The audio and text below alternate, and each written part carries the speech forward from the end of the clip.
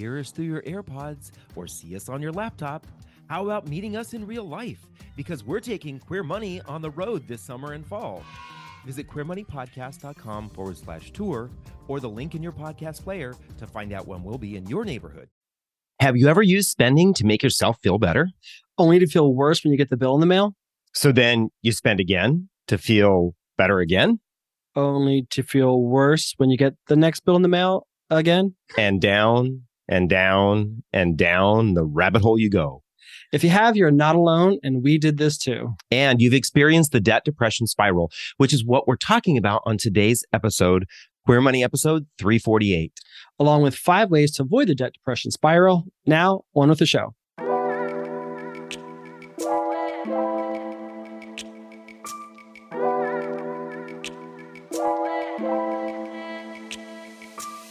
You're listening to the Queer Money Podcast, personal finance with a rainbow twist. Queer Money is dedicated to financial independence, financial well-being, investing knowledge, and the intersection of all things money as an LGBTQ person. Queer Money is made possible by Capital One. Capital One believes that financial well-being includes your mental, physical, and financial health. Check out CapitalOne.com today. So there is an unmistakable connection between your financial health and your overall well-being.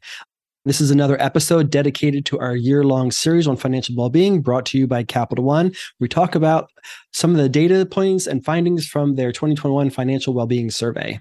One of those data points that we always find interesting is that during the pandemic in 2021, 41% of the respondents out of 2004 folks said that they had made an impulse purchase during the pandemic that they later regretted. Mm-hmm. It's not that surprising, but what is kind of interesting is how quickly folks regretted this. Yeah, this is really interesting to us. 34% of those respondents, so that 34% of those 41% said they regretted their purchases within less than an hour. So that's in less than 60 minutes. It's so crazy. 21% that they regretted their purchase within a day. And then 33% said they regretted their purchase within 2+ days. Right. That is just, I mean, if you're going to make, I don't know, that's like the epitome of the debt depression spiral, right? You can't get any more obvious than that. 59% of all respondents said they made their purchases simply because they wanted to treat themselves. Nah, there's nothing wrong with that, right? No, absolutely nothing wrong with that at all. The only problem is being cognizant of whether or not you're going to regret that in the future so you don't hop back on that debt depression spiral again. So why do people do this to feel this way? Well, it is kind of interesting because a lot of it focuses on stress. Yeah, 100%. So 29% said they did this kind of spending to relieve themselves of pandemic-related stress. And obviously the pandemic's over, apparently. Right. But now not only do we have to deal with some of the lingering effects of the pandemic, now we're dealing with all sorts of other stress, right? Now people are going back to work, and that's stressful in and of itself. It always has been. But then you've got political stress. We're heading up into a very contentious midterm election. We have threats of, with this war going on, and threats of us possibly joining that war. Obviously, we're all dealing with the consequences of inflation, and many of us are riding this roller coaster of the stock market volatility. Right. And speaking of work stress, during that study, 21% said that it was work stress that caused them to spend this money. So obviously, there were a lot of things happening during the pandemic, but I think even now, we talk to folks every day, and we hear folks talking about how their job stress hasn't really abated because of the pandemic subsiding. I am curious if Capital One were to do the study today to find out what percent people would respond that they made these kinds of purchases because of work-related stress.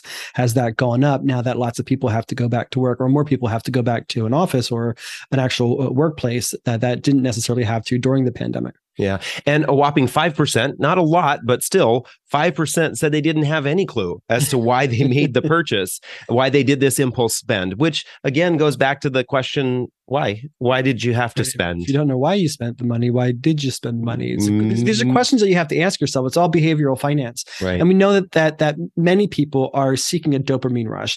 When we go shopping and we find a purchase, we make a purchase, we have that acquisition, there's a dopamine rush. There's a high that many people are chasing. We know some people who go to the store almost on a daily basis, and undoubtedly it's because they're on the hedonic treadmill. They're chasing after that dopamine rush. The only problem is, for a lot of folks, as this study shows, and as many of our anecdotal conversations over the years have shown, that this leads to more financial stress and anxiety because people are on that debt depression spiral. They get that rush, But as we said in the intro, the bill comes in the mail and then they feel a little bit bad again. And then what's the best way to abate those bad feelings? Well, to get the dopamine rush, not unlike other highs. Yeah, exactly. And I would say the LGBT community is under a lot of stress right now. Yes. Both those of us in the community who identify as queer and our allies are worried about what is going on. All of these bills that are attacking transgender individuals, the fact that Clarence Thomas mentioned same-sex marriage as a possibility of being overturned by the Supreme Court. There's those kinds of added stressors that our community has, which can force us down into that path of the debt depression spiral. So what, again, is the debt depression spiral? Well, the reality is that it's spending that is caused by some sort of feeling about ourselves, oftentimes a feeling of lack of self-worth or frustration, comparison, jealousy, any sort of feeling that makes us feel bad about ourselves, when then we go and try to minimize or blot out that feeling by spending to get that dopamine rush. That is actually the beginning of the cycle, is when we spend. And then whether you go into debt or not, you get a bill, you see that bill on your credit card, on your debit card statement, and you realize, why did I do this? I didn't have the money to do this. Maybe you had money set aside for something else, or maybe now you can't pay a bill, another bill, right? Because you've used some of that money. And so you see the bill and it causes you even more anxiety and depression.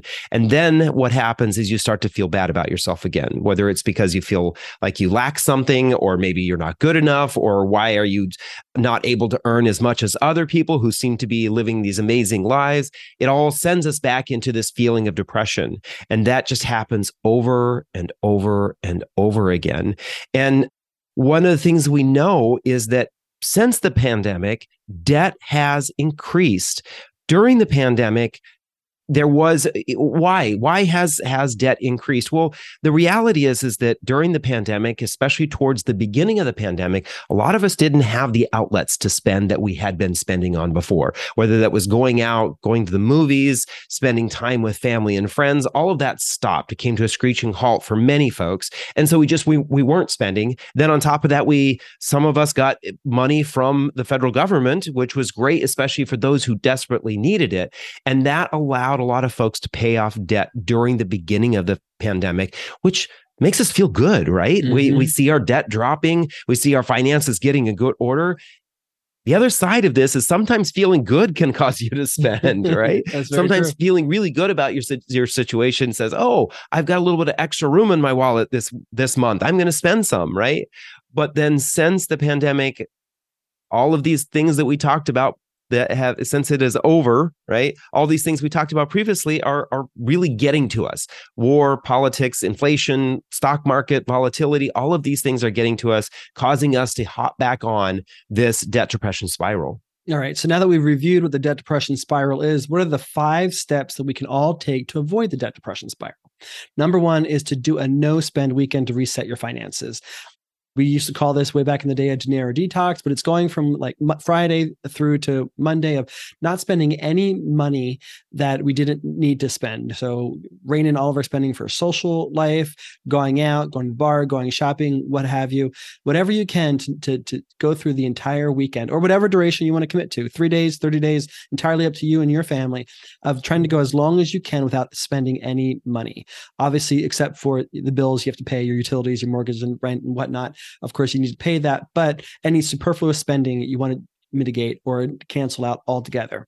We suggest on top of that, also analyzing your past spending. So during this duration that you're not spending at all, analyze past spending. Look at your credit card statement or your bank account online, whatever you need to, and look at those purchases. And while you're sort of in this like meditative no spending mode, analyze those purchases and assess, did those past purchases provide you with the value that you had hoped that they would provide? How do you feel about those purchases today relative to how you felt about those purchases when you were online at that moment or you were at the checkout counter? And weigh whether or not they're actually providing you with a solid ROI so that when you actually go back to spending money, going back to normal again, to the way you spend money, you can maybe be a little bit more judicious with maybe not normal. maybe not normal, right? Maybe be a little bit more judicious about how you're going to spend your money going forward. Be a great way. It's almost like doing a detox, right? People will go like a weekend doing a juice detox, whatever, sort of get themselves recharged and refreshed. And then come Monday, they're going to commit to a better diet. Maybe do the same thing with your spending. Right. What's interesting is one of the coaching clients that we had, when he did the spending analysis, he said, I can't believe how much money I spend on things that don't really matter, which kind of ties into this study point from Capital One, is that a lot of folks are buying things that they later regret because they realize they didn't necessarily need them. Capital One strives to inspire a better financial path for everyone, including the LGBTQ+ community, through access to credit, tools to manage debt, and product features. Digital products such as CreditWise and Eno are designed to take the stress out of money by helping you manage credit, a key source of potential stress, and stay on top of spending without worrying all the time. Sign up for CreditWise for free today.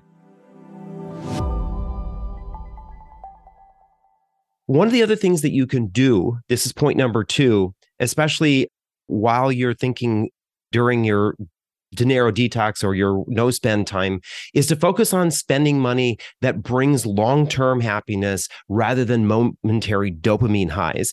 Prepare yourself. How do I want to spend my money that will allow me to actually get a good feeling about my money that lasts more than an hour, 2 hours a day, a week, right?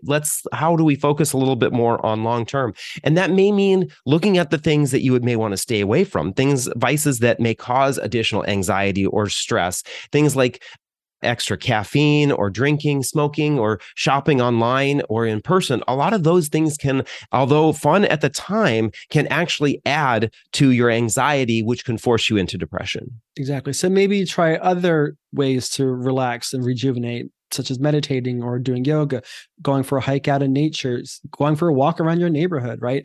And there are many, many ways that you can actually rejuvenate and recharge yourself that actually don't require you spending money. So consider how you can maybe incorporate more of those things in this one weekend, and then maybe even parlay that into your future life. Step number 3 or tip number 3 is to do a monthly or a weekly, whatever regularity works for you and your friends, but cook off or potluck, right? This is a great way to, one, reduce your social life expenses, right? Because everybody's going to be staying at home at your house or at one of your friends or family's houses and contributing to that particular meal. But as we've told you before on this podcast, one of the best ways to reduce your regular expenses is to rein in your grocery expenses. So maybe these potlucks will have a great, or cook-offs will have a great effect on your regular spending, especially for groceries. And also maybe you can discover some recipes that you'd like that maybe if you weren't really a cook before, you can actually start incorporating into your menu.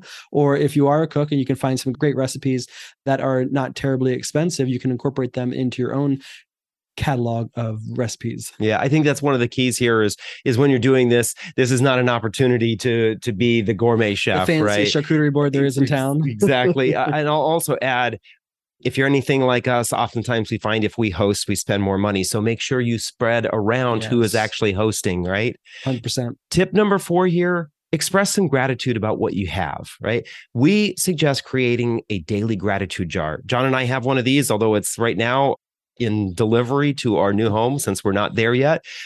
But we have a gratitude jar where we recognize and have the opportunity to focus our attention on not on things of lack, but on things that we actually have in the moment and in the past. And what we like to do is every day write something out to put into the jar, read that, but also pull one out of the jar from the past, read that as well.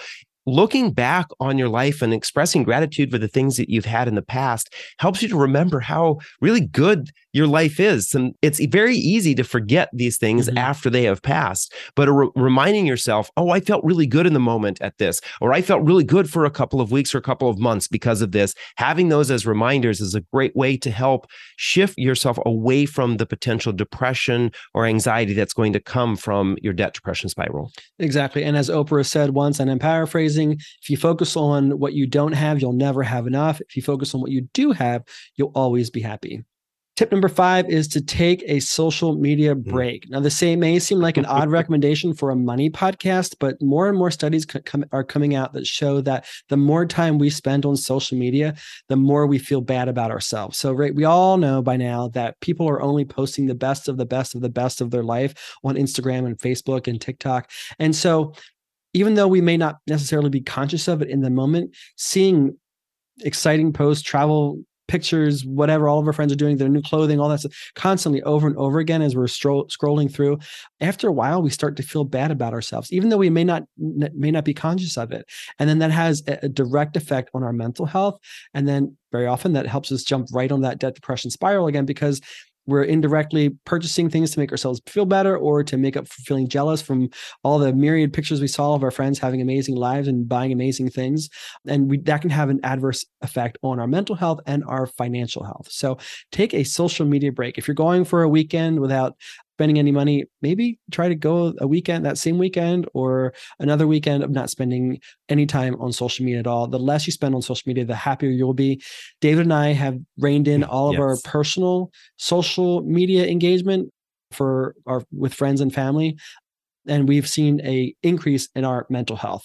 We're still online for business because it's necessary, but we're kind of not so much on there for social reasons, which if you've tried to direct message us recently and we haven't gotten back to you, that could be why. Exactly. So again, all 5 of these points here are really designed to help you step away from or get off of the debt depression spiral, because it's so easy to get sucked into it. We both know, because we both did this, not only when we had or were acquiring our debt, but since then there have been times when we have done this, and we've needed to implement these steps to help ourselves back away from the debt depression spiral. So again, here are your 5 steps.